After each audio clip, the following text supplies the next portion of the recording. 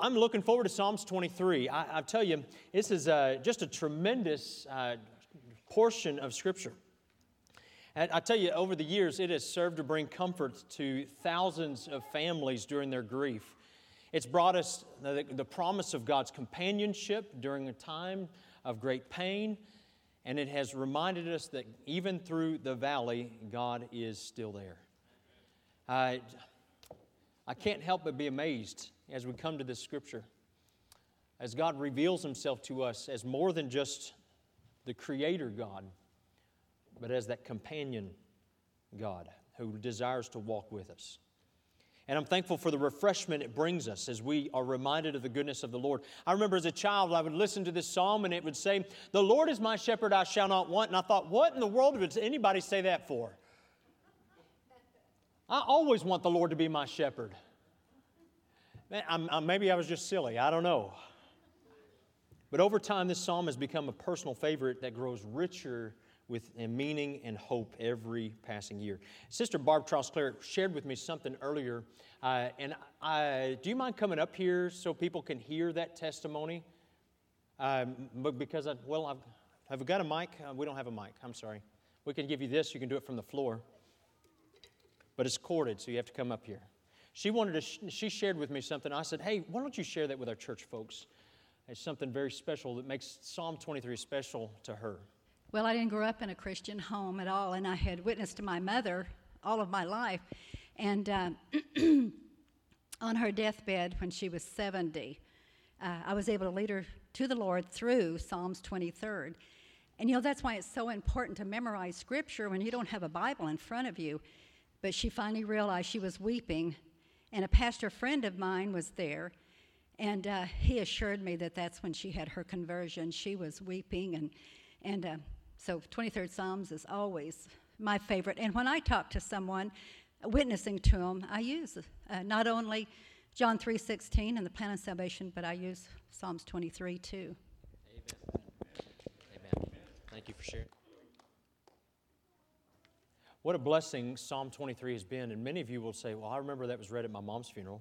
I remember that was read at Dad's funeral, or I remember it from this certain thing." But she had shared that with me after church today, and I thought how special this truly is. Because we do gather comfort and we gather strength from the Lord. And over the next couple of weeks, we're going to just unpack some truths that God has laid out for our lives from this psalm.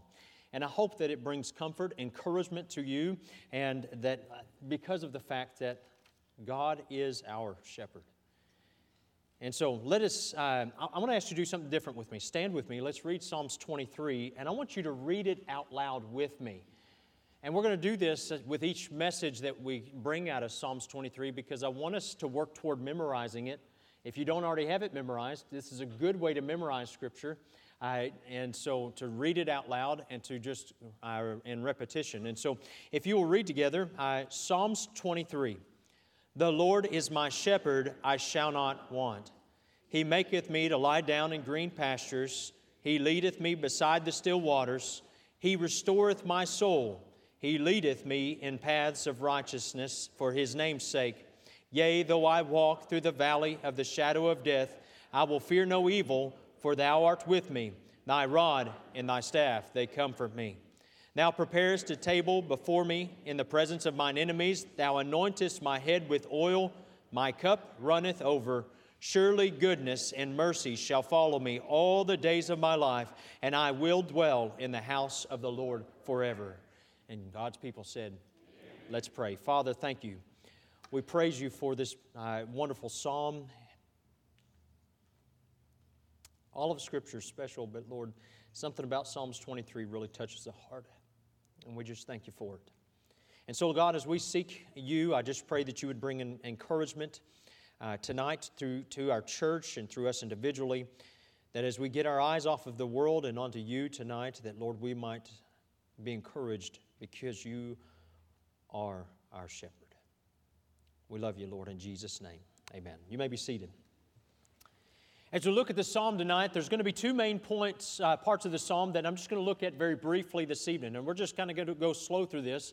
And the very beginning of the psalm says, "The Lord is my shepherd." And I want to take some time to look at the object of our faith tonight. And so let's look first and foremost at the Lord.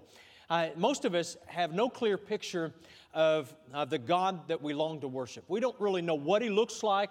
Our image is often clouded by the memory of maybe a cold cathedral, or maybe a bitter religion, or maybe it's clouded by pastors or priests who just desire to put the fear of God into us. Or maybe it's because we suffered at the hands of a father who was absent or emotionally detached, a father who might have been brutal, or a father who might have been weak. And all of us, I would say in this room, have inexact notions of who God really is. And when we get to heaven, it's going to be spectacular. Face to face with Christ my Savior, face to face, what will it be? Man, what an incredible thought to behold Him and all the beauty of who God is. But I'm thankful because God has placed within each of us this question, who is God? Who is He?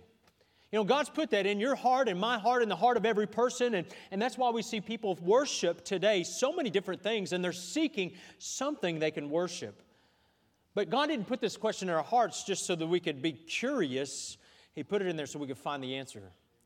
In the Word of God, God reveals Himself in an incredible way. But I want to remind you that sometimes our view of God is way too small, maybe cramped to match the reality. It's just too cramped for what the reality of God is.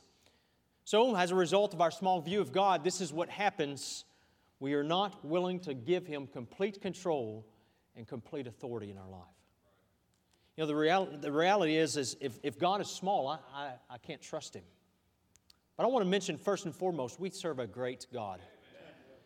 And we're going to look at a lot of Scripture tonight. I think there's something like 68 slides, just hang tight. I will encourage you to grab your Bibles and use them. I know it will be on the screen, but there's nothing like being familiar with the Word and flipping through the pages of the Scripture. And the first one I want you to go to is Colossians 1. Colossians 1:15. First and foremost, I want to remind you that He was directly responsible for the creation of all things, both natural and supernatural. When we think about God, sometimes people have this view of God that He set things in motion, then stepped back. But what we see is God has been intimately involved from the very beginning. In the beginning, God created the heaven and the earth, is what Genesis 1:1 says. And He goes on to describe those next 6 days of creation and all that God did in those incredible, let me say, literal 6 days of creation. And it says in Colossians 1:15, it says, "Who is the image of the invisible God, the firstborn of every creature? For by Him were all things created that are in heaven and that are in earth, visible and invisible, whether they be thrones or dominions or principalities or powers. All things were created by Him and for Him, and He is before all things, and by Him all things consist. And He is the head of the body, the church, who is the beginning, the firstborn from the dead, that in all things He might have the preeminence. For it pleased the Father that in Him should all fullness dwell. And having made peace through the blood of His cross, by Him to reconcile all things unto Himself. By Him I say, whether they be things in earth or things in heaven." And so we see here several great things, and we reflect on the person of who Jesus is, and we see that He is responsible, yes, for creation, but also for our salvation. And we have so much to be thankful for with our God today. And if we pause and reflect on just the person of Christ, we see His power, we see His achievements, and suddenly, like David, we can gladly proclaim, "The Lord, He is my shepherd. He is the one that I serve tonight. He is the Lord." Several years ago, several of us men would go out and we would go up to Stockton Lake and do some night fishing. Brother Brian, you remember that? Brian Robertson? And boy, we'd get out on those boats on the lake, and I remember Gary Tolbert and some other guys were there, and I don't remember who all was there. And we'd cluster around one of those dead trees in the middle of the lake. And there was no lights, no sound, except a bunch of weird guys. Amen. But you would look up. I just remember the first night that we did that, I looked up and I saw the stars. Here, you know, if you live in the city especially, you look up and you see a few stars, but when you look up in a pitch black situation on the water and you look up and you see the stars, truly they are innumerable. We have no idea, science has no idea how many stars there are. We have estimates, but we do not have any reality of the number of stars. God not only created these things, but we're reminded that He measures the universe with the span of His hand. Now just think about this. Isaiah 40 verse 12 says, who hath measured the waters in the hollow of His hand, all the waters in the earth. And the Bible says He measured them in the hollow of His hand and meted out the heaven with a span and comprehended the dust of the earth in a measure and weighed the mountains in scales and the hills in balance. Listen, in Isaiah 40 He's saying, listen how big our God is. We serve a great God, don't we, church? I'm telling you what, when we look around here, we've seen lives transformed, we've seen buildings paid for, we've seen God do amazing things, and we can't help but stop and say, wow, we serve an awesome God. Man, there's no reason for us to be discouraged because the Lord, He is my shepherd. This planet is so small in comparison to some of the other bodies in the universe. Matter of fact, it's like a speck of dust in comparison. Well, the largest star that's been found is the Canis Majoris, and it is 155,000 times larger than the diameter of the earth. I'd have no idea what that means. That is too big to even comprehend. But literally, God is able to take these things and measure them. Listen, we serve a very, very mighty God, and it's very humbling to consider, and it drains the ego from a man, and He helps put things into perspective. See, the Creator of the universe, who created such a vast, incredible space around us, chose to call Himself my shepherd. And He says, would you be my sheep? I'll tell you, that's a very humbling thing. Let's talk about very quickly this relationship. This relationship that's pictured here between God and man are concepts that were not conceived by David, but were conceived by God.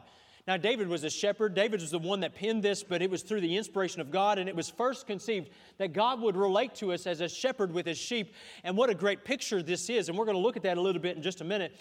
But this was made possible, this relationship is made possible and practical through the work of Jesus Christ.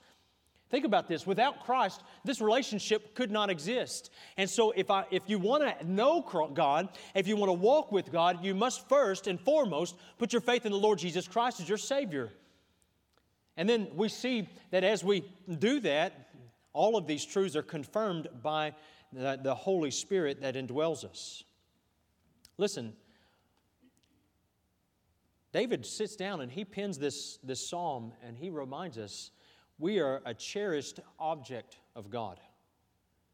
This is so amazing to me that God would display such affection for me and you.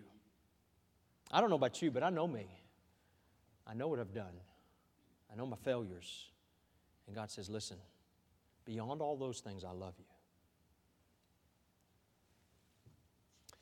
We look and we see here that He chooses to call us His own.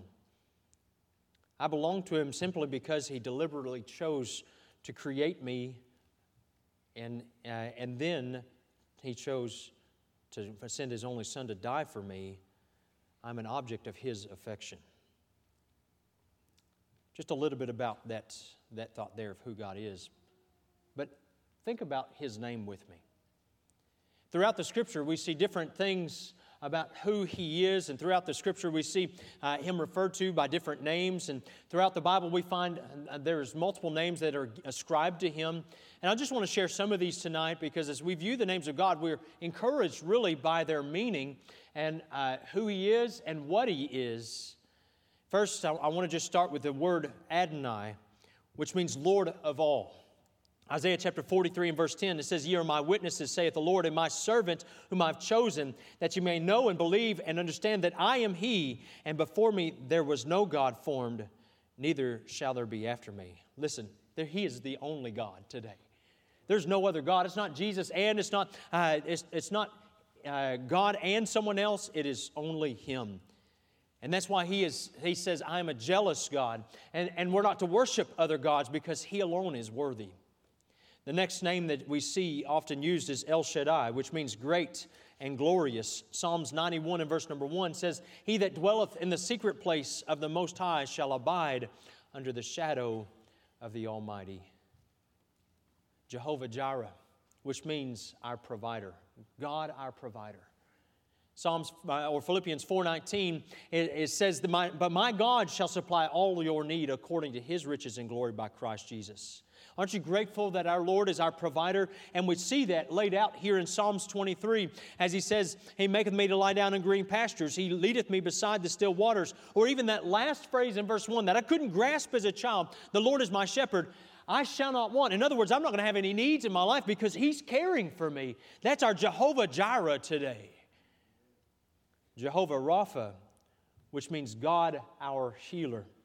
Exodus chapter 15 and verse 26, and said, If thou wilt diligently hearken to the voice of the Lord thy God, and wilt do that which is right in His sight, and will give ear to His commandments, and keep all His statutes, I will put none of these diseases upon thee, which I have brought upon the Egyptians, for I am the Lord that healeth thee.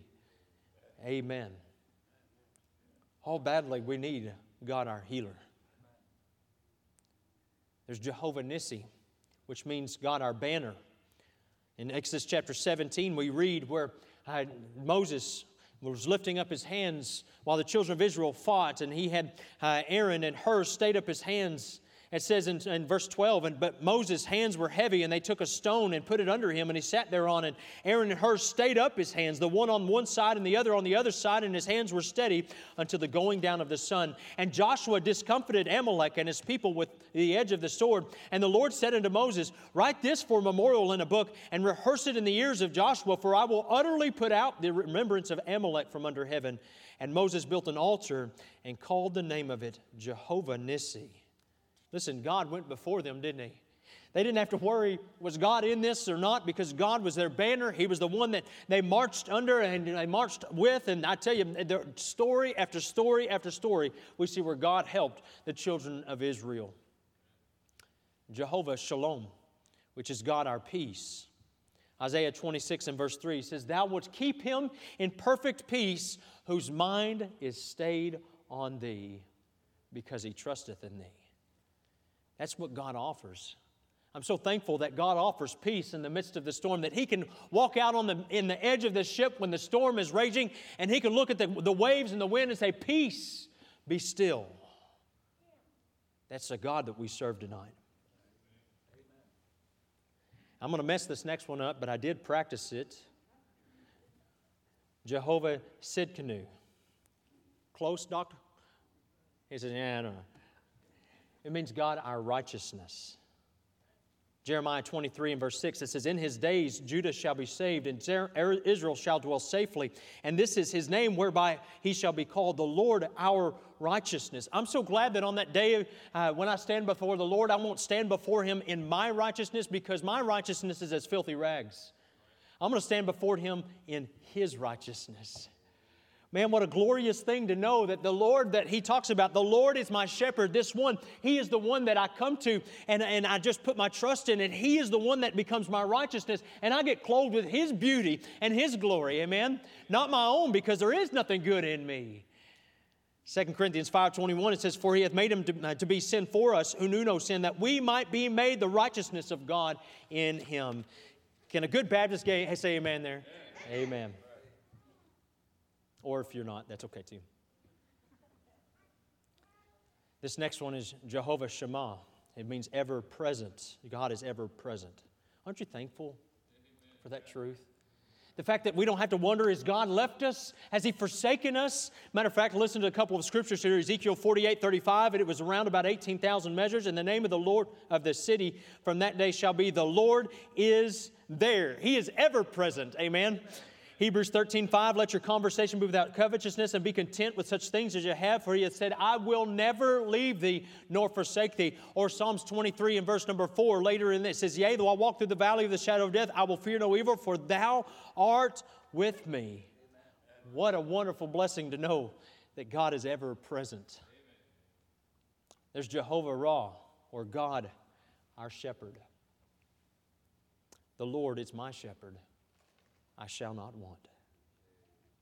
Now that's who He is. And we think about who He is, and I'm so thankful for the character of God, because as we know who God is, it gives us confidence to be able to say, God, I will follow You because You've promised to be my shepherd. You've promised to be present. You've promised to be my righteousness. Lord, You've promised all these great things for You, for me in my life, and so You are worthy to follow. Listen, when we talk about to worship, it's not praise and worship where you got your hands in the air like you just don't care. What we're dealing with is saying, God, what I care about is saying You are worthy of praise. Okay, that's what He's dealing with.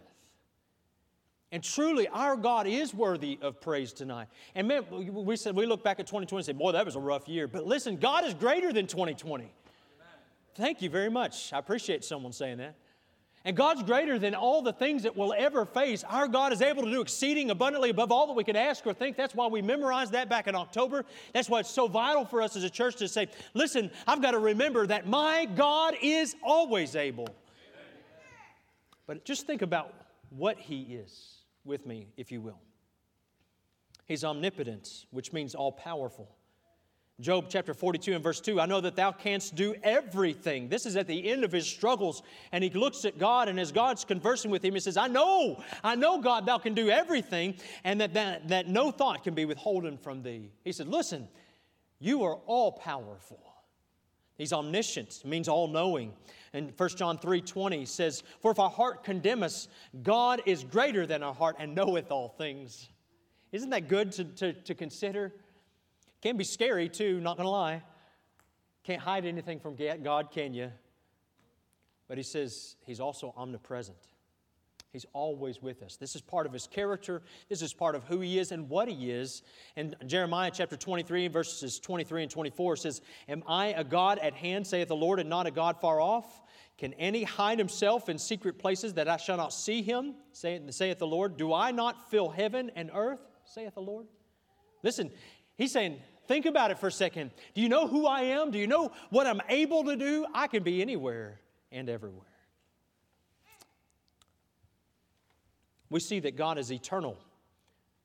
I'm thankful that God is eternal. He's never ending. He didn't have a beginning date. Sometimes people say, well, you know, when God was created, God was not created. He has always been. Hebrews 1:12 says, and as a vesture thou shalt fold them up, and they shall be changed, but thou art the same, and thy years shall not fail. Or Psalms 90 and verse 2 says, before the mountains were brought forth, or ever thou hast formed the earth and the world, even from everlasting to everlasting, thou art God. He has no start date, and He definitely has no end date. Listen, He is immutable. Now that's a fancy word that just simply means He never changes. Aren't you thankful that God's not bipolar? I mean, He could be mad at me today and happy with me tomorrow and the next second. I mean, God's not that way, amen? God never changes. In Malachi chapter 3 and verse 6, it says, for I am the Lord, I change not. Therefore, ye sons of Jacob are not consumed.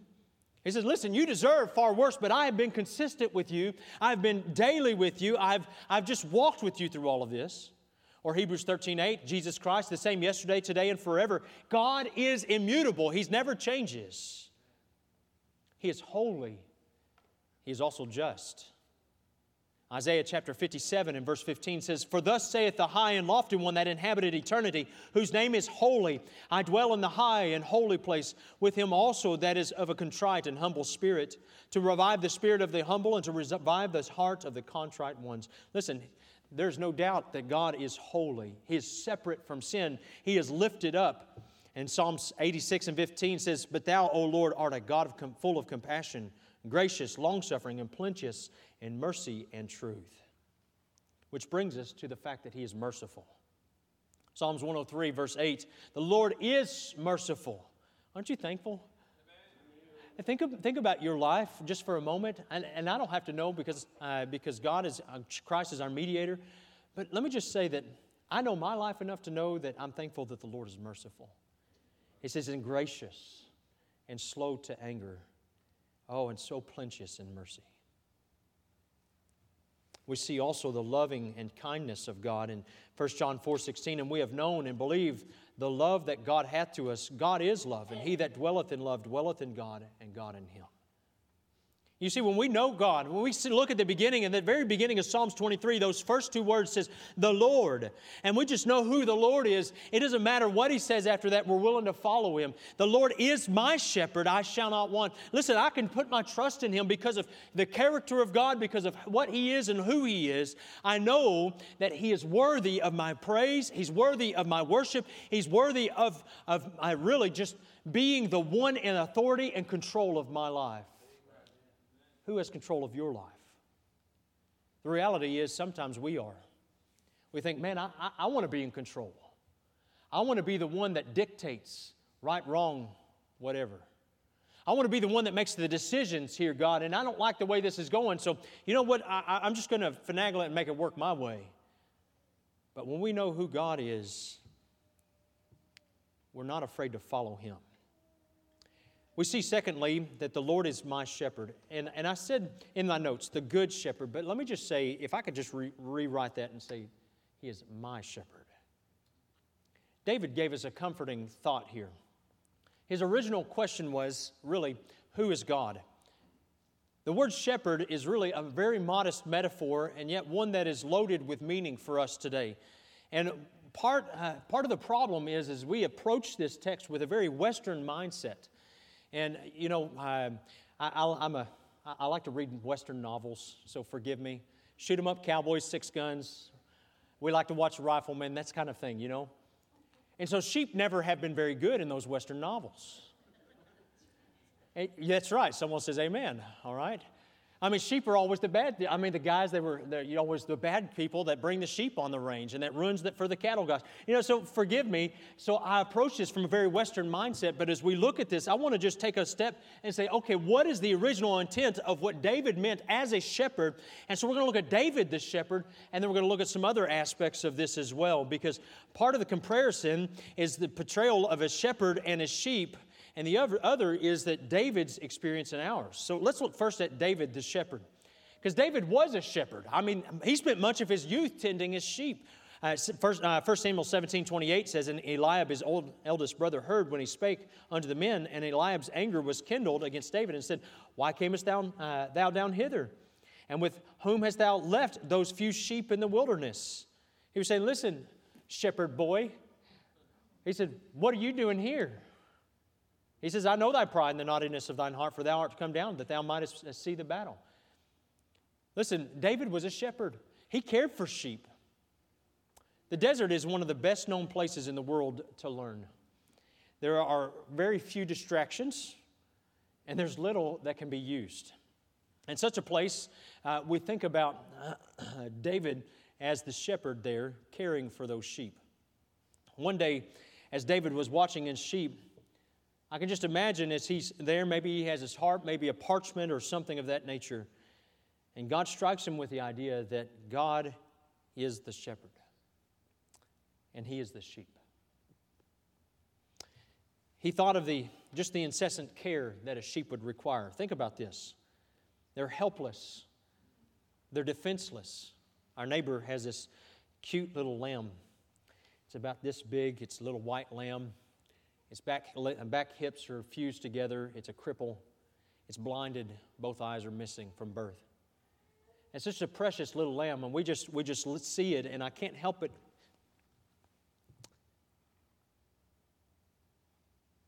Can't help but look at that and wonder, Lord, I've got to be much worse than that. But You're my shepherd, and You care for me. Maybe David recalled the constant need that sheep would had for a guide. And being a blind sheep, our neighbor's sheep, they're always having to guide it back out of the pathway of vehicles and put it in a fence and different things. And maybe David thought of the time and the patience it took for them just to learn to trust Him before they would follow Him. Listen, a shepherd during that time didn't drive the sheep, they led the sheep. And so he would remember the times when he led them through danger, and he would remember the times they would huddle close at his heels as he would defend them from wolves or lions or bears. He pondered the fact that he must think for his sheep, that he must fight for them, he must guard them, and he must find their pasture and even quiet pools of water so they would be willing to drink. He remembered their bruises, their scratches that he bound up. He marveled at how frequently he had to rescue them from harm. Yet not one of his sheep was aware of how well it was watched. You see, God is much like that shepherd, isn't He? We have no idea of all the great things that God does for us. And all the wonderful things that He works in the background, and His ways are higher than our ways. And sometimes we look at a situation and we complain and we gripe and we bicker against God, and we say, God, why did you let this happen? And the whole while, God is in heaven and He is thinking, listen, if you would just trust me, I'm your shepherd. I see things that you don't. Ancient shepherds knew their sheep by name. Man, I look at a sheep and I'm like, yep, that's a sheep. They all look the same to me. They don't look any different, but a shepherd who spent time with his sheep would sleep with their sheep. They were around their sheep. They spent day in and day out around these flocks, and they knew them. They became part of them. And in the same way, this is what we see in these ancient shepherds, is they were aware of the peculiarities. They knew their characteristic marks. They knew their tendencies. They even knew their own idiosyncrasies. Those that maybe would wander off, or maybe those that would had a hard time drinking out of a brook that was running, and so he had to find a still water for them. Shepherds knew what it was to lead their sheep. At the morning call, a shepherd would get up and he would make his call to his flock, and they would rise and follow its master to the feeding grounds. Just their sheep. If two shepherds had their flocks mingled in overnight, and they were sharing a pen for their sheep, the sheep would hear their shepherd's voice, and they would follow their shepherd. All day long, the sheep followed their own shepherd. And he would search the wilderness looking for the grassy areas, the meadows. He would look for the sheltered pools where his flock could rest and find drink and peace. And at certain times of the year, it became necessary for the flock to move deeper into the wilderness, which was a desert wasteland. And this is where the predators looked. But the sheep were always well guarded by the good shepherd. You see, because a shepherd carries two things. There was a rod, which is a heavy club, and a lot of times it would be attached to their belts. And then they had a shepherd's staff in their hands. The staff had a crook that was used to help get sheep out of perilous places or to restrain them from wandering off. You see, the club was a weapon that was used to ward off beasts, but that staff was a thing to guide that sheep. And David said in 1 Samuel 17:34 and 35, "Thy servant kept his father's sheep, and there came a lion and a bear, and took a lamb out of the flock, and I went out after him, and smote him, and delivered it out of his mouth. And when he arose against me, I caught him by his beard, and smote him, and slew him." You see, David knew what it was to protect his sheep. And maybe as he's sitting there in that grassy meadow, or maybe as he's sitting there, he was reminded of the fact that God is the shepherd. God is the one that provides that protection. God is the one that walks with us. God is the one that leads us. God is the one that provides for us. That is who God is. He is our shepherd. When one sheep would stray, the shepherd would search until it was found. We see Christ talking about this in the New Testament as He talks about the parable of the shepherd and the lost sheep. And He laid it across His shoulders, and He would bring it home back to where it belonged. And at the end of the day, He would then take His flock to the safety of the fold. And then He would sleep across the doorway so that nothing could get in or out without Him being awakened. You see, a good shepherd never left his sheep alone, because the reality is they'd be lost without Him. You see, just like that shepherd, God, His presence is our assurance. And it's this good shepherd that we see here and that David envisioned as he composed each line of Psalms 23 that we're reminded of, that David says, "The Lord is my shepherd." Hundreds of years after David had composed this shepherd's psalm, Jesus said this. In John chapter 10, you can look there in your Bibles in the New Testament, verses 11 through 15. He said, "I am the good shepherd. The good shepherd giveth his life for the sheep, but he that is an hireling and not the shepherd, whose own sheep are not, seeth the wolf coming, and leaveth the sheep, and fleeth. And the wolf catcheth them, and scattereth the sheep. The hireling fleeth, because he is an hireling, and careth not for the sheep. I am the good shepherd, and know my sheep, and am known of mine. As the Father knoweth me, even so know I the Father, and I lay down my life for the sheep." You know, I love the fact that Jesus Christ talks about the fact that He is one with the Father. And so He too saw us as sheep having no shepherd. Or He came to seek because He came to seek and to save the lost. And He is the one who left the 99 on the hills and went to look for that one that wandered off. That's the one that we serve today. Matthew chapter 18 and verses 12 through 14 says, "How think you, if a man have 100 sheep and one of them be gone astray, doth he not leave the 99 and goeth into the mountains and seek that which is gone astray? And if it so be that he find it, verily I say unto you, he rejoiceth more of that sheep than of the 99 which went not astray. Even so it is not the will of your Father which is in heaven that one of these little ones should perish." F.B. Meyer said this, "He has a shepherd's heart, beating with pure and generous love, that counted not his own lifeblood too dear a price to pay down as our ransom. He has a shepherd's eye that takes in the whole flock and misses not even the poor sheep wandering away on the mountains cold. He has a shepherd's faithfulness, which will never fail or forsake. It will never leave us comfortless, nor flee when he sees the wolf coming. He has a shepherd's strength, so that he is well able to deliver us from the jaw of the lion or the paw of the bear. He has a shepherd's tenderness, no lamb so tiny that he will not carry it, no saint so weak that he will not gently lead, no soul so faint that he will not give it rest." That's the one that we serve tonight. And here's the reality, is this shepherd laid down his life for us. Since the beginning of time, religions have decreed that a lamb should give up his life for the shepherd. The shepherd would bring his lamb to the sanctuary. He would lean on the lamb's head, and then he would confess his sins, and the lamb would be slain, and his blood would flow out. A life for a life. But now the shepherd gives up his life for his lamb. Just the opposite.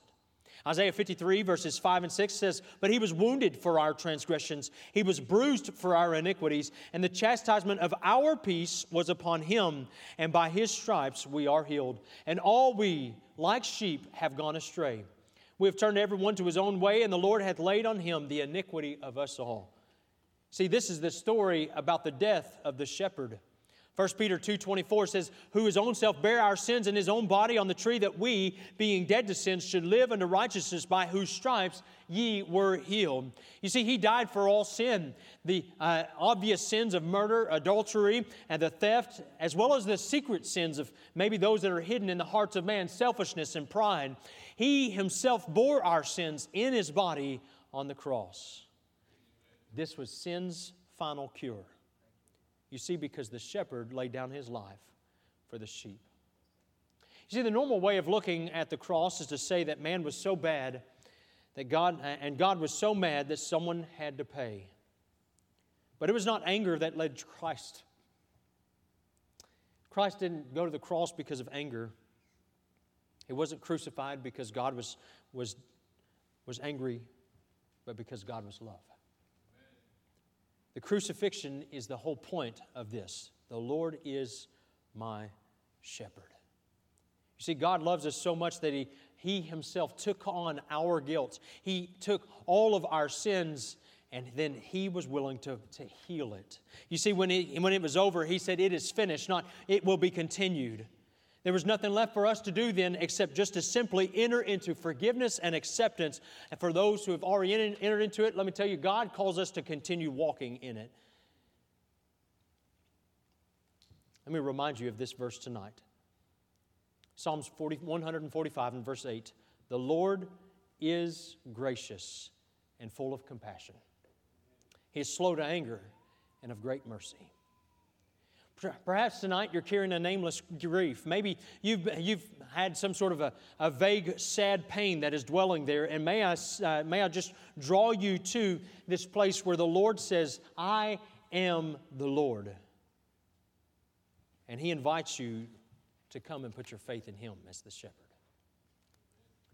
Matthew 11, verses 28 through 30 says, "Come unto me, all you that labor and are heavy laden, and I will give you rest. Take my yoke upon you and learn of me, for I am meek and lowly, and ye shall find rest unto your souls. For my yoke is easy, and my burden is light." There's no more profound lesson than this.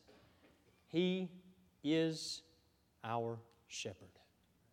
But let me ask you this. You know, it could have written, David could have said, the Lord is a shepherd, but he chose to say, the Lord is my shepherd. And what a difference that makes when it goes from just being a shepherd to my shepherd. And tonight I've taken a lot of assumptions here that most of us in here are believers. But if tonight you've never put your faith in the Lord Jesus Christ, then to you, He is just a shepherd. And all of those wonderful things that He provides for His children tonight are not part of yours. And God calls you tonight to say, listen, would you come into the fold? Would you come and know what it is to have the Lord as your shepherd? Because what a difference that syllable makes. Is He your shepherd?